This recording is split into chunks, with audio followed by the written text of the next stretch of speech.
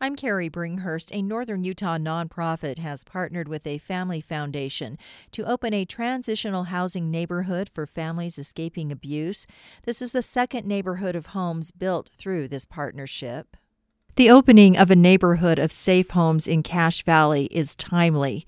Jill Anderson is Executive Director of CAPSA, a nonprofit domestic violence, sexual assault, and rape recovery center serving Cache and Rich counties. Anderson says CAPSA has seen an increase in the number of individuals who have needed support during the COVID-19 pandemic. The numbers requesting shelter went up 60%. There was a woman sitting at the kitchen table, and she opened the newspaper, and she was looking for apartments, and she just closed it and put her head in her hands. She said, "I don't know how I'm going to afford an apartment and to help raise my kids on my own." Instead of just crisis intervention, which is a critical piece, we had to do something about that housing piece. When people get out the door from abuse, they usually come well under-resourced with debts and a lot of problems and a lot of worries. Deloy Hansen represented the Hansen Family Foundation. He says other communities could look to the CAPSA way of transitioning the abused by providing new homes like these that include up to 3 bedrooms, a 2-car garage, and landscaping. One of our goals is to help lift that worry that you have resources to buy food, put gas in a car, meet some of those just immediate needs. It's not just having a house, it's having a neighborhood and a support, and that's what CAPSA provides, and this neighborhood will provide. The Hansen Family Foundation is also piloting a scholarship program to help CAPSA provide those in need with funding for everyday expenses. CAPSA is currently supporting 21 families in homes and announced there are 6 more homes under construction to help support CAPSA clients.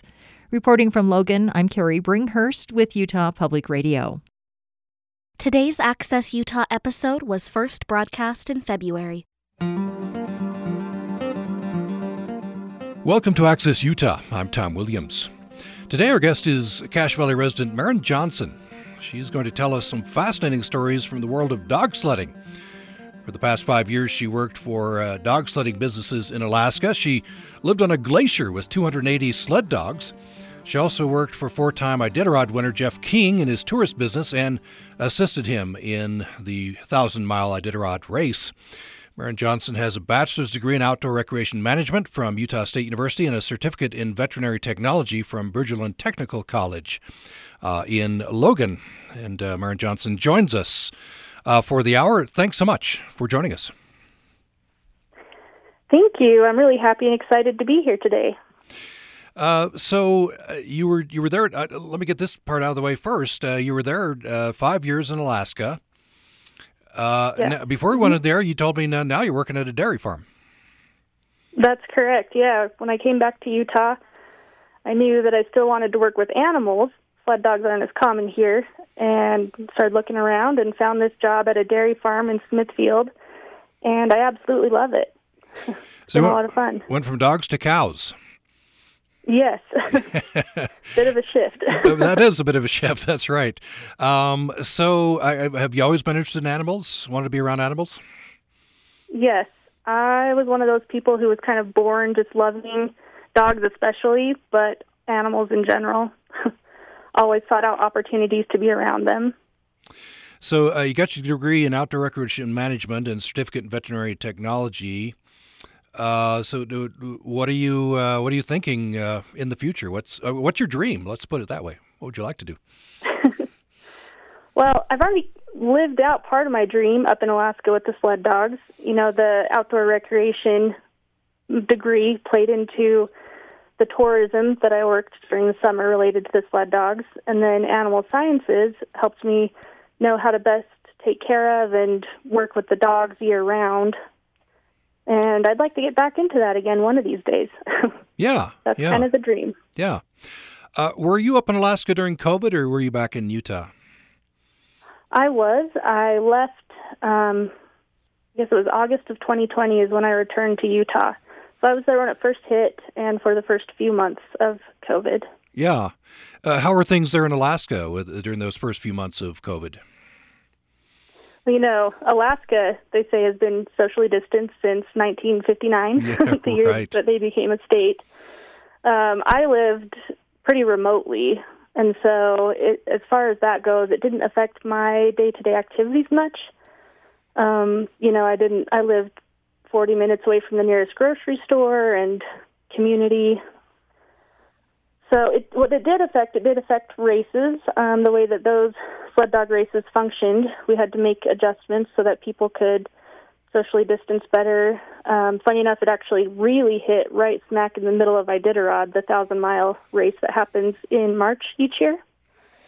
So at the start line, we had thousands of people gathered. It was, a big party as usual. And then by the time the race finished, everybody was scattered, and they'd put all these. They had to come up with ways to socially distance and make adjustments right in the middle of the race to keep villagers and others kind of protected from press and volunteers who are traveling to the remote villages along the trail. So that was kind of interesting to see. Yeah, that's interesting. So it hit during the race, while the race was going on. It had to make adjustments on the fly. Yes. Yeah, that's amazing. And I noticed I was tooling around today. I think Alaska still requires you to get a test. You have to send your negative test into they call it the travel portal. You can get a test when you arrive, but if that's the case, you have to then quarantine. Yep, that's correct. Yeah. Alaska still has, I think, one of the stricter travel policies related to COVID. Yeah. So how do you get connected to dog sledding in Alaska? You have this dream, you have this thought, but how did you make that happen? Well, it's interesting. It kind of just fell. The opportunity kind of just fell into my lap in a way. One year, shortly after I graduated from USU, I had a friend who got me interested in the idea of going up to Alaska and seeing what there was, and I started to do some research, what's going on, what could I do up there, and started to see all these sled dog companies. And I thought, wow, at the time I was working basic obedience training with puppies here in Cache Valley, and I loved that job, and it made me want to learn more about other types of working dogs.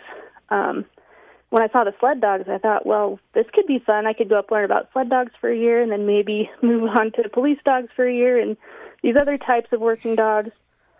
And in my research, I found a company who runs tours up on the Mendenhall Glacier near Juneau, Alaska. And they were looking for people, and experience was not required. Previous sled dog experience was not required. They were looking for people who had dog experience. And I thought, well, maybe I'll just apply for this and see what happens. And I applied and got hired within about span of a week. So that was exciting.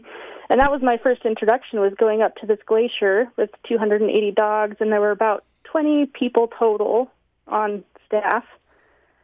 And that's where I learned how to handle sled dogs, how to take care of them. We ran tours for the summer, so people would fly up in helicopters to our dog camp and then go on a 3 to 5 mile run around the glacier, and we'd point out features, and they'd get to interact with the dogs and have some fun.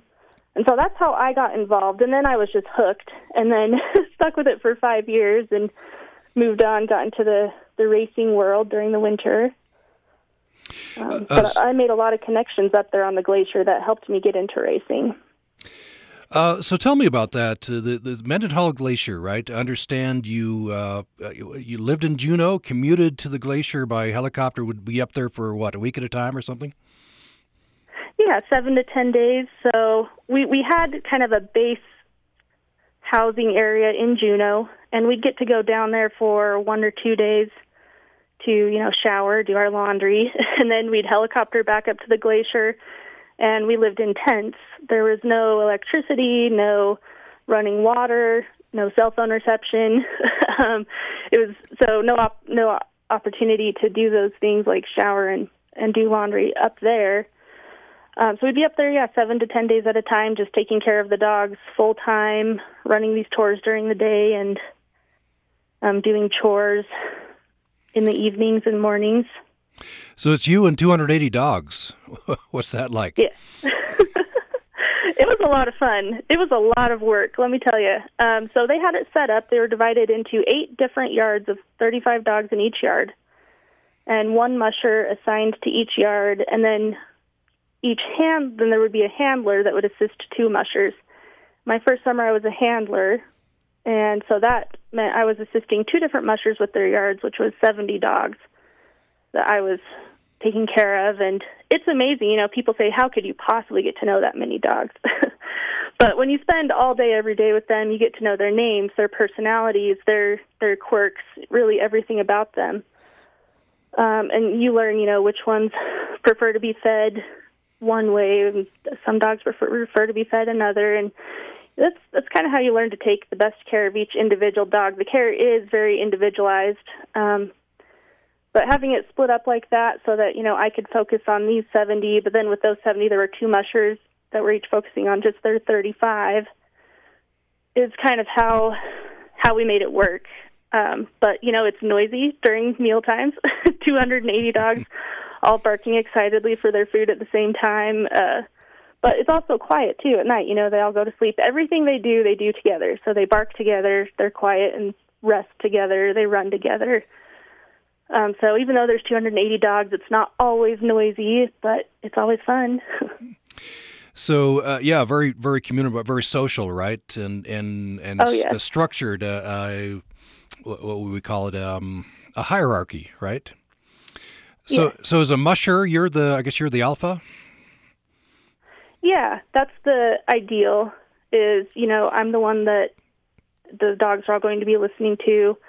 Out on the trail, they're going to be listening to me to tell them whether we're going left or right or straight ahead. So I'm the one kind of giving the direction, and that makes me, I guess, the alpha, you could say. Yeah. So I want to talk about the dogs. First of all, the tourists who would come in. I guess these were from cruise ships. Then they'd be flown in for this side adventure. Yep.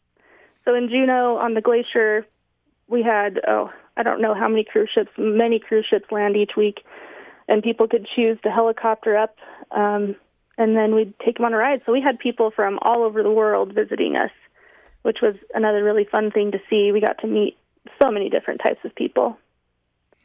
Yeah, that must have been fun, interesting. So the folks, the tourists would get to ride in the sled? Is that the deal? Yeah. So they'd come up, they'd be introduced to their dog team, hop on the sled, and we'd take off. And as we go around the glacier, we'd make different stops along the way where they could get out of the sled, take pictures, go up and mingle with the dogs, pet them, get to know them. We'd show off different glacier landmarks and give them answer all of their questions. Time to answer all their questions. Yeah. What were some of the questions you got?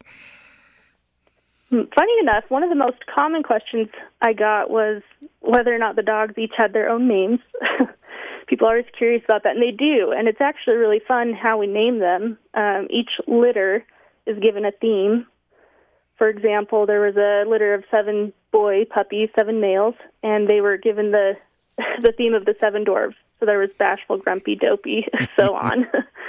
And that helps us keep track of which ones are related, and it's just kind of a fun way to name them. So that was actually one of my number one questions, was how we name the dogs and what their names are. And then after that, a lot of questions about the Iditarod race, the 1,000-mile Iditarod race. And so that's another thing that... and I'll have questions about that as we go along as well. So I want to talk about the dogs. What breed of dog generally? So most distance sled dogs are going to be the Alaskan Husky. The Alaskan Husky is different from the Siberian as far as, like, when you hear Siberian Husky, you get this image of a dog with a gray and white face, or maybe black and white, blue eyes, fluffy. The Alaskan Husky does not have a standard look per se. They're bred more for their health and other characteristics such as really tough feet, healthy appetites, drive and desire to run. We're looking for a good, thick double coat. So we're looking for more of those types of qualities when we breed over, like, we're not looking for dogs with blue eyes or with a curly tail per se. And so they all look very different. They range from about 40 to 80 pounds, so quite a range in there. you'll have, even within one litter, you'll have some puppies come out white, others are black, others are tricolor. So it's interesting to see how those come out.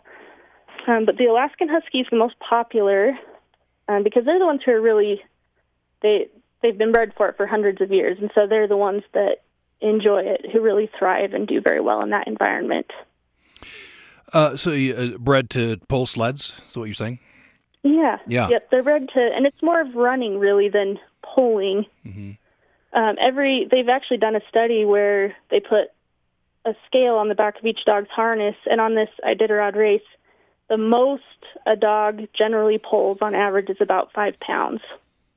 So they don't have to be especially strong. It's really this endurance distance racing build that they have. So I have a question about the dogs and racing. Is this hard on the dogs in any way? Is there any cruelty inherent in this? I guess this activity, the sport. No. In fact, if it looks like it's too difficult for a dog, then you're usually doing something wrong, or the dog may have. Jeff King actually, who taught me a lot about racing. One thing he constantly says as he's training me how to train the dogs is it should look easy for them. And so that's all about picking the right pace, the right amount of time out on the trail. You're picking the right diet for them. And the way that these dogs have been bred for hundreds of years, it's very rare to find one who doesn't enjoy what they're doing. If that does happen, then they get adopted out to pet homes as puppies. It's something you can usually pick up on pretty quick. I've seen it maybe once ever where there was a puppy who is all excited about life but gets hooked up to a sled and is like, I'd rather not today. And we just said, okay, that's fine. We'll send you out to a... And so we did the research. We found somebody who was looking for a pet dog and rehomed her, and she's doing great. But like I said, that's actually quite rare in this breed. Mm-hmm. Do they enjoy it? And I mean, how can you tell? I mean, they can't talk to you, right? But how do you? Right. Their body language tells you so much, especially once you get to know them. It's very easy to tell kind of what they're thinking, what they're wanting. And what I think of is the end of the 2019 Iditarod race. I got to fly up to Nome, the finish line, to greet Jeff King's team as they came into Nome so that I could help take care of them and get them and fly back home with them. And I'll never forget, I watched them. This was my first time at the Iditarod finish line, and I was sitting there waiting for them to come in, and they came in, and he stopped the sled, and they were just, bouncing up and down, barking, saying, hey, why have we stopped? They don't understand a finish line, and everything about their body language was just like, go, go, go, we still want to go. Even after 1,000 miles, they just had their eyes were just lit with excitement, saying, this is the best 8 days of our life. Mm-hmm. And it's so fun to see. It's so special to be there to witness that. Do you have, I'm guessing you have special connections with certain dogs? Oh, yes. I love every single dog I've worked with, but there are some that you naturally will kind of bond with more than others. Tell me about what it's like to be a musher. So you've raced in a race, 70 miles or so, assisted in Jeff King with the Iditarod. That's 1,000 miles. But tell me about being out there. It's I'm picturing the videos and the photos. A team of 14 or so dogs. The musher is standing upright, and you got some stuff on the sled. I don't know, food supplies. Yeah. I don't know what's on there. Yeah, so on your sled, it's mostly dog food. You're carrying a lot of dog food with you to feed those 12 to 14 dogs, which is what you start with in the Iditarod, is 12 to 14, and it takes a lot of food to feed those dogs. So that's primarily what's in the sled. There's also some required gear for safety reasons, such as an axe, fire starting, winter sleeping bag for yourself, snowshoes. And then you'll also have spare sled parts, spare harnesses for the dogs, ropes and duct tape for fixing anything that might break. That's typically what's in the sled. Mm-hmm. Do you get, sounds like the dogs are bred for endurance. Do they get tired? Yes. And do you get tired? Yes. You can. That's one of the biggest jobs of the musher, is to kind of control the dogs. If it was up to them, they would just take off at a full-out sprint, 20-plus miles per hour, and just keep going until they couldn't anymore, which is not in their best interest, of course. And so the musher's job is, as you train the team and you're getting to know the dogs, you have to know how to control the speed. You have to know which speed they're going to be the most successful at, the one that they can trot at and continue day after day without tiring. And so the average speed on the Iditarod, even for winners, is about 10 miles per hour, even 8 to 10 miles per hour, even though dogs are capable of going much faster. And so it's funny, most people don't expect to hear this, but you'll spend an awful lot of that race on the brake, just keeping the dogs. It's much harder to slow them down than it is to get them to speed up, because their natural desire is just to go fast. So as a musher on the sled, one of your main jobs is just speed control. You have to know, okay, they can run this speed for this long based on my training style. And another fun fact that people tend to be surprised by is on this 1,000-mile race, even the top winning mushers, if you look at their run and rest schedule, they're running and resting about 50% of the time each. So about half the time on the race, the dogs are down sleeping, taking a break. But a big part of being a musher is just knowing how to balance the run and the rest so that they can maintain their schedule without tiring out. If you just joined us, we're talking with Maren Johnson. She's living in Cache Valley. For the last 5 years, she was up in Alaska, working for various tourist businesses. In fact, she essentially lived for a while on a glacier with 280 sled dogs, and tourists would come in to participate in dog sledding. And she has worked for four-time Iditarod winner Jeff King in his tourist business and assisted him in that 1,000-mile Iditarod race as well. And she's telling us all about it on Access Utah today. We're going to take a brief break, and we'll come right back. Support for Project Resilience programming on Utah Public Radio is brought to you in part by our members and USU Center for Persons with Disabilities, working to create healthy, inclusive communities through innovative research, service, technical assistance, and education. Information at cpd.usu.edu. Support also comes from Utah State University MBA, offering opportunities to achieve new goals and further careers in the new year. The fall semester application deadline is June 15th. Information can be found at huntsmanmba.com. A man spends a fortune on a blank white painting, and his best friends can't understand why. I didn't like the painting, but I didn't actually hate it. Well, of course not. You can't hate what's invisible. Bob Balaban, Brian Cox, and Jeff Perry star in Yasmina Reza's Art, this week on LA Theater Works. Tune in Friday night at 9 here on Utah Public Radio. Today's Access Utah episode was first broadcast in February. We're back with Maren Johnson. Maren Johnson is living in Cache Valley. Maren Johnson, you were raised in Cache Valley, were you? I was, yes. Yeah. Got her bachelor's degree in outdoor recreation management from USU and a certificate in veterinary technology from Bridgeland Technical College in Logan.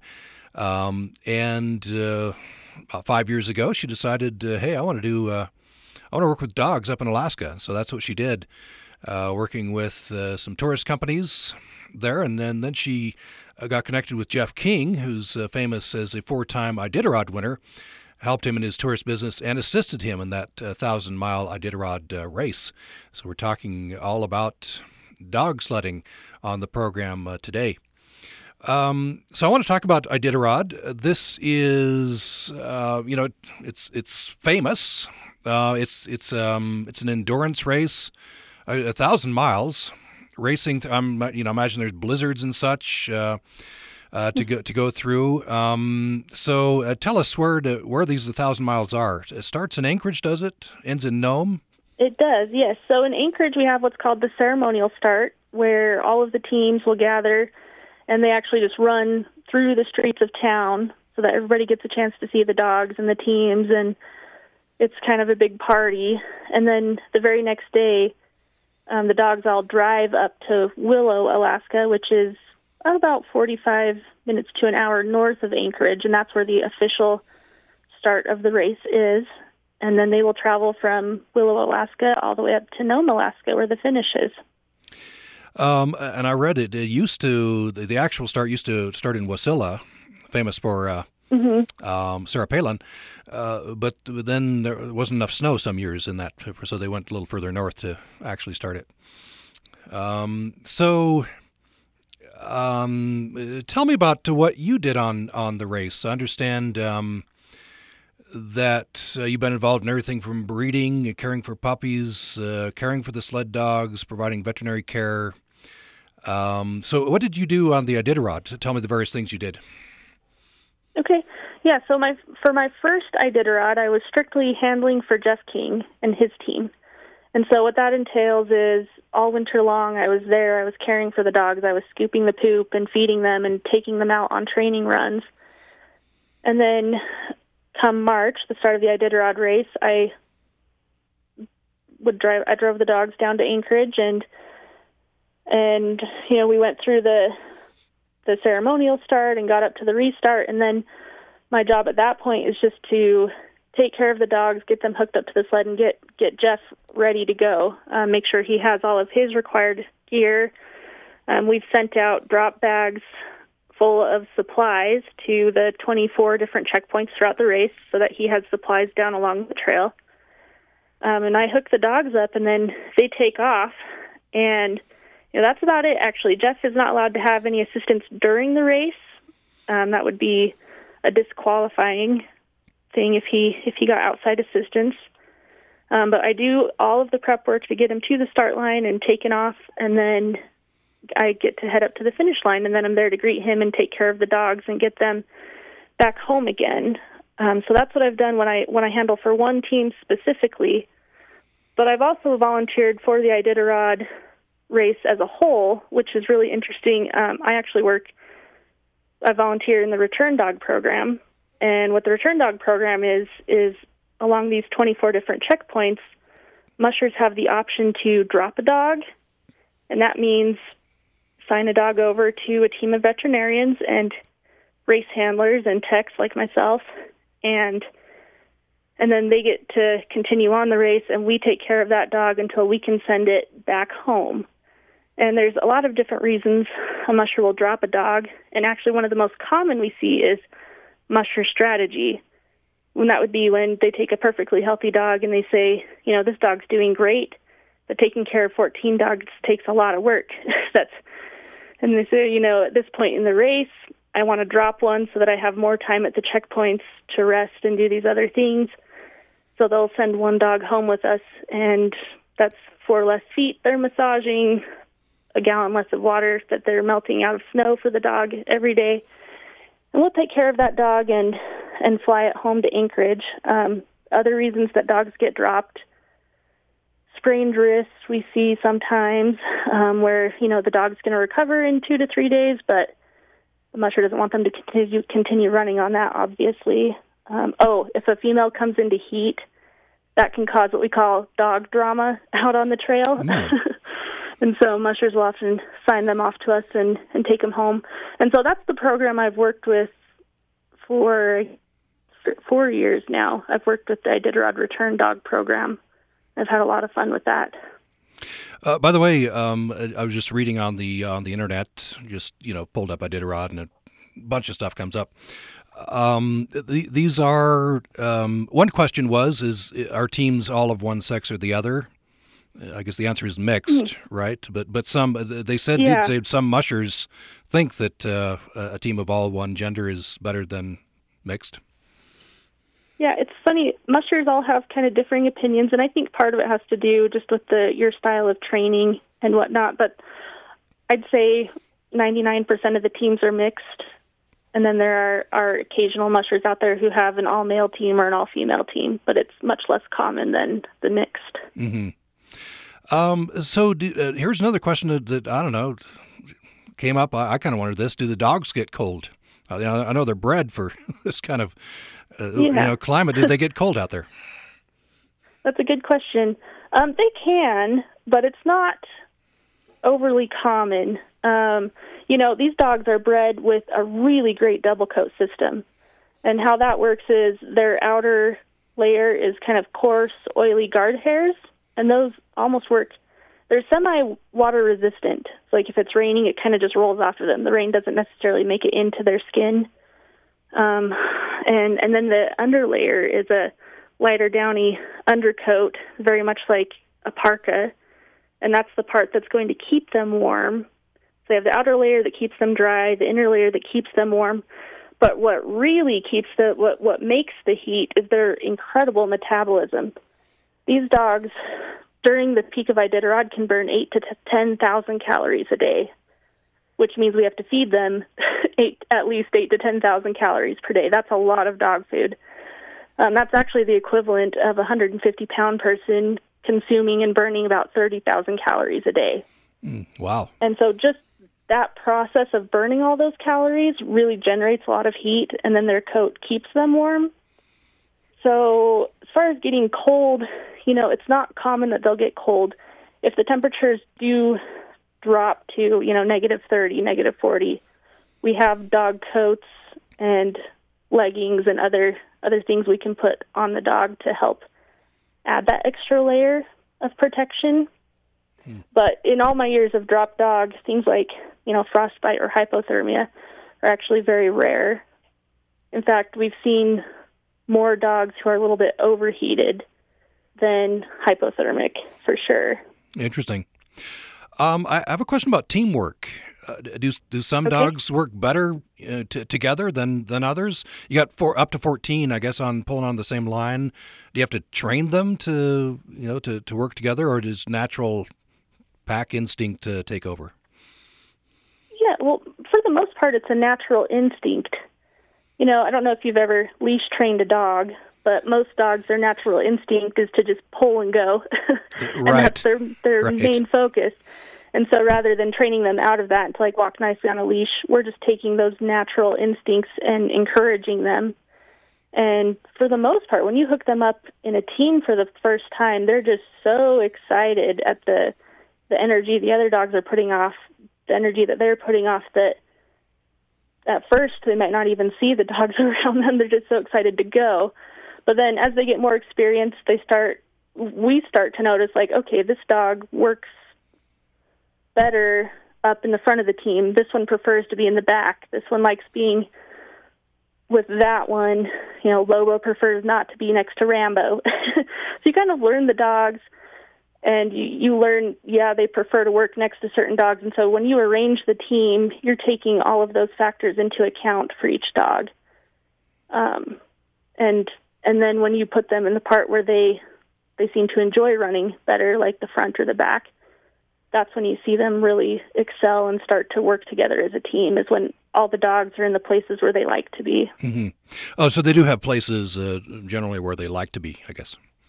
Yeah. Yeah. And, they will be rotated throughout the race, but generally you'll have the same 6 dogs in the front half of the team and the same 6 dogs in the back half of the team, just kind of moving around. Yeah.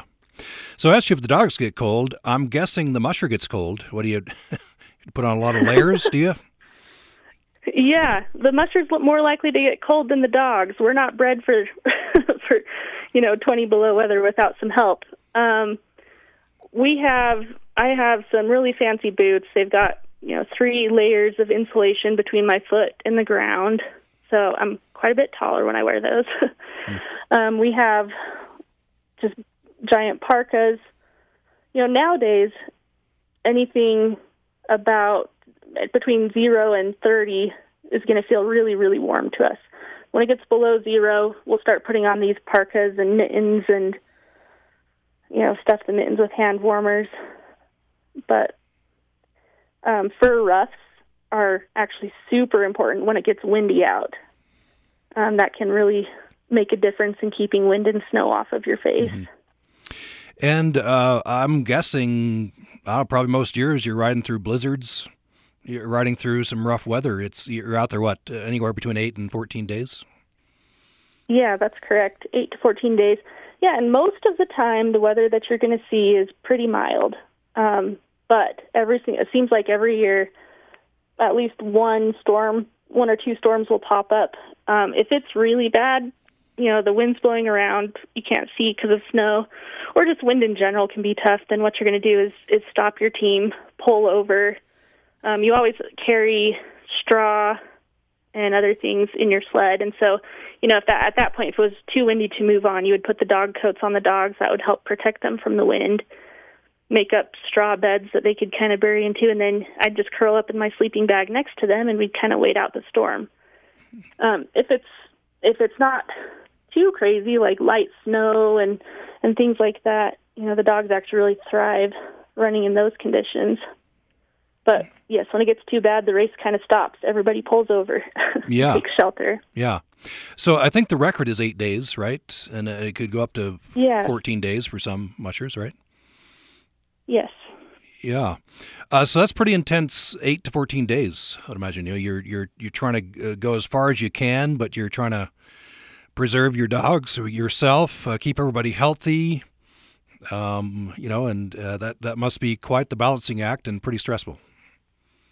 It is. Actually, the mental aspect of mushing is something that, for me, is a little more difficult some days than the physical aspect, and because it is a giant game of chess, and also you have a pretty severe lack of sleep, the human does on the trail, because when you come to these rest stop with your dogs, what you do, like say you're resting for 4 to 6 hours, you're going to spend the first few hours feeding the dogs, massaging their feet, putting them to bed, and then you're going to try to take care of yourself, and then you've got about 45 minutes of sleep before you got to get up and get the dogs ready for the next run. So the mushers get very sleep deprived. There have been stories of hallucinations on the trail on occasion, but it is hard to play a chess game when you're in that state sometimes, but you're just constantly focusing on, every dog. Is this dog's gait still look good? Yes, they do. Great. How much does this dog need to eat? So there's a lot of planning and strategy that goes on. It's very tiring. The key, though, is through it all, you can't focus on what's hard. You have to stay positive for the dogs because they really feed off of the energy that you're giving off. I've seen it before where, if you can stay happy and positive even though you're tired, then the dogs are going to stay happy and positive.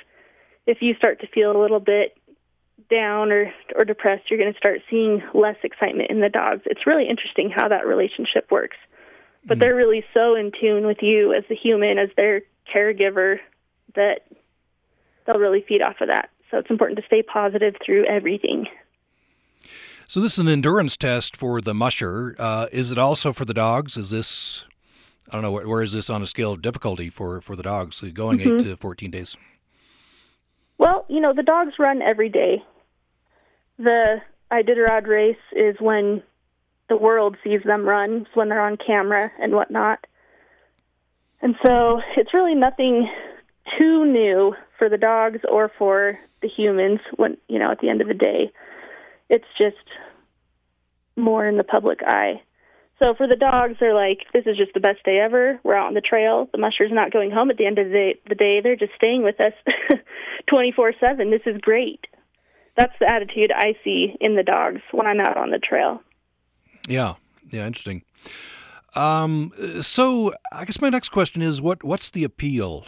That kind of sounds snarky, but I don't mean it that way. Right. Because people seek this out. I pulled up the roster for this year's Iditarod, which, by the way, starts March 6th. You got a lot of people from Alaska, but you got mushers from Norway, Denmark, Canada. There's somebody from Minnesota. And I saw among the down 40-odd, I saw 12 or 13 women entered in the race. So what's I guess for you, what's the appeal of being on a dog sled, being a musher? Just being with the dogs and working with the dogs. These dogs are just incredible.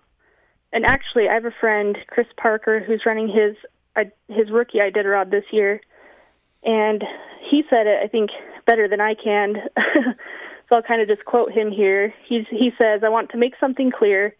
I don't run dogs so that I can win races. I don't do it because I love being on the runners, although I do.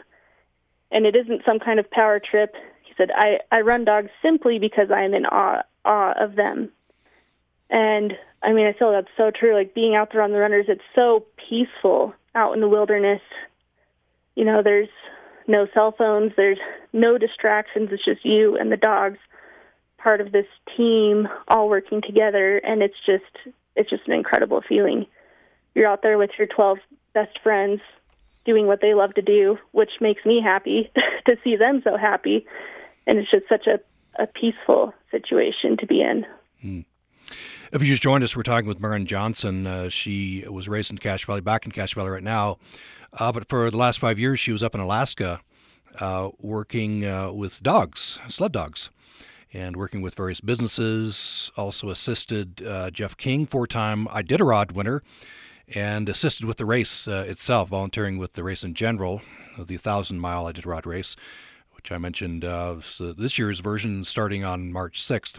We'll have more with Maren Johnson in our last segment following this. Support for Utah Public Radio programming comes from our members. And Cache Arts, presenting the music of Andrew Lloyd Webber with Kurt Bester, Dallin Vale Bales, David Osmond, Nicole Riding, Lisa Hopkins Segmiller, and Lexi Walker at the Ellen Eccles Theater in Logan, May 21st and 22nd. More information at cachearts.org. On the next Radio Lab, an amazing piece of biological detective work. 2 great mysteries of nature. Embryonic eels boiling out of the earth. Daily scenes of cannibalism. Solved. Teeny little animal with an enormous bubble as hot as the sun. Something that has tormented men of science since Aristotle. Oh, yeah. Okay. That's on the next Radio Lab. Next up at 10 on UPR. Today's Access Utah episode was first broadcast in February. We're back with Maren Johnson. Maren Johnson lives in Cache Valley now. Over the last 5 years, she was up in Alaska. Worked with various dog sledding businesses. Also assisted with the Iditarod, including helping Jeff King, 4-time Iditarod winner. And we've got her for another few minutes here, sharing some stories. So you before the break, Maren Johnson, you talked about the appeal. You're just out there in the wilderness, you and your 12 best friends, as you put it, your friend put it. Yes. And yeah, that's got to be an appeal. Also, you know, you're facing potential danger, and you're alone, right? Iditarod, you can't have any assistance during the race, right? That's correct, except from your competitors. Ah, okay. That's the only allowed assistance. And you know, that's another thing I love so much about mushing is even though everybody's a competitor out there, technically, you're also friends. So, you know, most mushers that I know would put the well-being of another dog musher and their team over their race outcome. You know, they would stop their race to help somebody in need, and that's really cool. Yeah, that is. So you said no cell phones. Obviously, the areas wouldn't. You know, a lot of these areas wouldn't have cell phones. Any other option? You know, say you have a problem out there and a competitor isn't happening by. How do you? Can you call out for help somehow, or what happens? You can. So every sled has a tracking device on it, and that's you can actually go to Iditarod.com during the race and see where all of the mushers are at any given time, which is very cool. But then, in addition to that, there is a button on the tracker where if you really get into trouble, you can push that button, and it will literally call in the National Guard to help you out. Wow. So it's kind of one of those, like, last resort types of buttons. And for that matter, a lot of the time, competitors who are behind you are going to reach you before a rescue team can. So it doesn't get pushed too often, but it has happened on occasion. Yeah. What are some of the problems? We've talked about a few of them. You know, I guess a dog could get injured, right? I guess the musher could get injured, potentially. What are other problems that you encounter? So the one the one time I have personal experience with somebody pushing the button was during last year's Iditarod. My good friend Sean Underwood was running Jeff King's team for him, and he got caught in overflow, which is water that flows up on top of a layer of ice. And it was near the end of the race, so he was tired, and he was able to get himself and the team out of the water, but then needed assistance. You know, he started to have hypothermia set in on him. Luckily, the dogs, they came back to Nome. I was waiting for them in Nome. They came back in great condition, but Sean, the musher, started to get hypothermia, and he was with two other mushers in similar situations. And so the three of them together decided to push the button to get help for that scenario. And so they sent out mushers to actually the dogs continued running back home. They were in great condition, so they were able to do that. But they sent out so the dogs could be either flown or mushed back home, depending on what they needed. And then they flew the mushers up to Nome, where they could get taken care of at the clinic. Yeah, that's quite the experience. So that is the first time I've heard of that happening. First time. Yeah. By the way, there have been women winners of Iditarod, right? There have been two of them, yes. There's Libby Riddles, was the first woman to win Iditarod. She did in 1985. And then Susan Butcher won 86, 87, and 88. So that was 4 years in a row for women. And then she won a fourth time in 1990. So we had those two women. Yeah. By the way, I was reading, I can't remember her name, early on, the Iditarod. I guess it wasn't usual at that point for women to enter, and she told an experience of entering the race, and then there were men betting at which checkpoint that she would pull out. And she said at each checkpoint there were women who had bet on her who were cleaning up, and she did finish the race. So that was a nice experience to read. So what makes the best teams? So the record is 8 days, right? And I'm not 8 sure. days, 3 hours, and a handful of minutes. Yeah. So what makes for the fastest racers? I mean, I guess it's not necessarily just the speediest team. There's a lot of things that go into it. Oh yeah, there's a lot that goes into it. I'd say one of the most important things by far is just the musher knowing how to run the dogs so that in their most successful positions. Set each dog up for individual success is what's going to bring the success of the team. So that's knowing, how fast they can run for how far, where and when they're going to rest the best, what time of day. Are you feeding the right types of foods? Are your dogs eating the way that they need to be eating?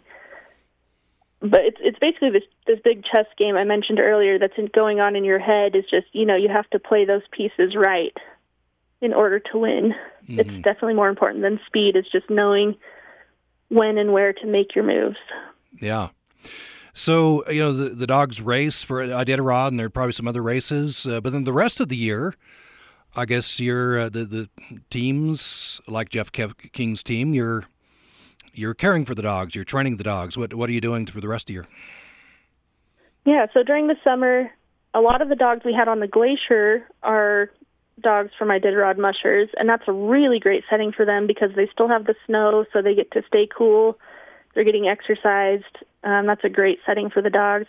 Dogs who aren't on the glacier are still going to go out for runs on basically a daily basis, but they're a lot shorter just because it is warmer outside, and the dogs are a lot more heat sensitive than they are cold sensitive.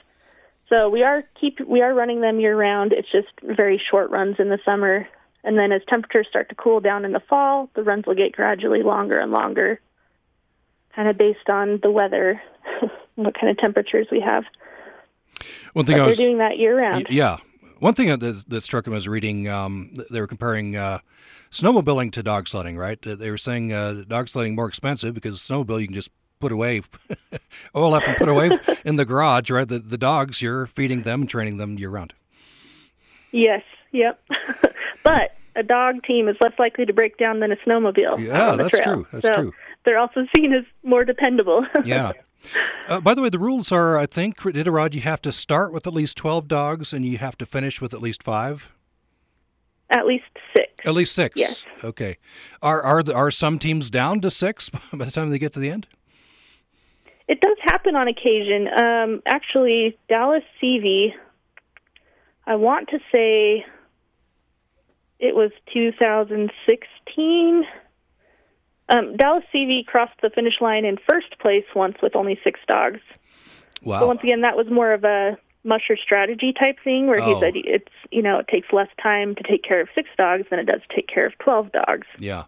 And so he kept most of his dogs until he got close to the finish line and then said, okay, we're going to save some time by sending these ones home. Mm-hmm. So you can finish with 6 dogs, and it has happened on occasion. But I think more often than not, most mushers try to finish with more dogs. Yeah. Just for fun. And you've been to those drop dog manager checkpoints, and obviously Yes. if a dog has any sort of a problem at all, you drop them off. You don't want to injure them, right? Right, of course. Yeah. Have you ever encountered? I'm just imagining, a great dog that runs and lives this life for a long time, and then they get older. You encounter retired dogs? Oh, yeah. So, dog retirement is very individualized. I've seen dogs as old as 10 run and finish the Iditarod in perfect health. These are very, very hardy dogs. They live a very healthy lifestyle, and so for a large dog, they live very long, up to 16 to 18 years easily, and I actually even know a 20-year-old Alaskan Husky who was a sled dog. So when they retire, which could be anywhere between age 8 and 12 usually, where they go is also kind of individualized. One of our favorite places to send a retired dog would be to a child who's just getting into the sport. They're going to be running a lot slower, much shorter distances, and this older dog who's very experienced can teach the musher and their other dogs a lot. So that's one really good place. We'll also send them to recreational mushers who, once again, run a lot slower and a lot shorter. Most of these dogs who retire aren't necessarily done, like they don't want to be done running, but they're done running 1,000 miles. And then, of course, we also just find pet homes for others. I actually brought home 2 dogs from the glacier when they were ready to retire, one at age 10 and the other at age 8. So you've got those with you? I do. The one that I got when she was 10 is now 14, and she's still crazy energetic, bouncing off the walls most of the time. Yeah. My other one, unfortunately, he passed away last month at age 12. Oh, sorry about that. But not from... He was in good health. It was a complication to a surgery. Okay, yeah. Just a couple more questions. We're down to the end of time here. Maybe talk a little bit about Alaska. The nickname for Alaska is the last frontier, right? Yeah. And it seems like the stereotype I have, I've never been to Alaska, that people sort of self-select to Alaska. Is it adventure? Is that what people are looking for when they relocate to Alaska? I think that's a big part of it for a lot of people. It's funny, when I first got up there, people up there are just different, and it's hard to explain how. They're all a little bit weird, but so am I. And it was like within an hour of stepping off a plane the first time, I just knew, like, these are my people. And I think it is partially that big sense of adventure. People aren't afraid to try new things that might even sound crazy to others, like running 1,000 miles on a dog sled.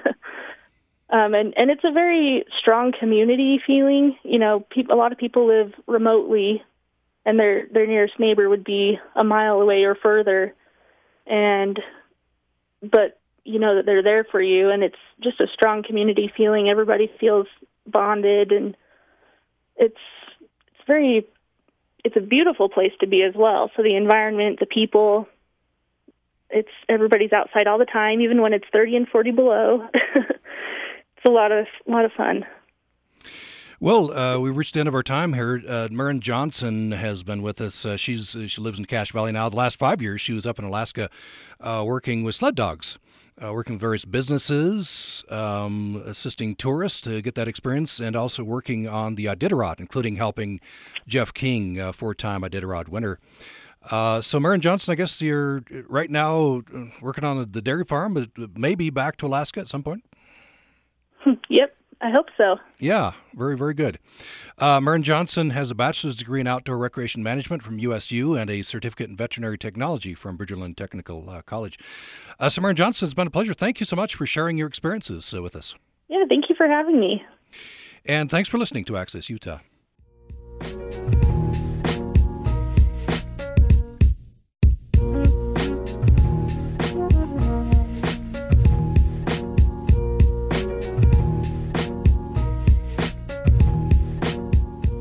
This is Utah Public Radio, a statewide service of Utah State University and the College of Humanities and Social Sciences. KUSR Logan, KUSK Vernal, KUSL Richfield, KUST Moab, KCEU Price, KUSU FM Logan, also heard and streaming online at upr.org.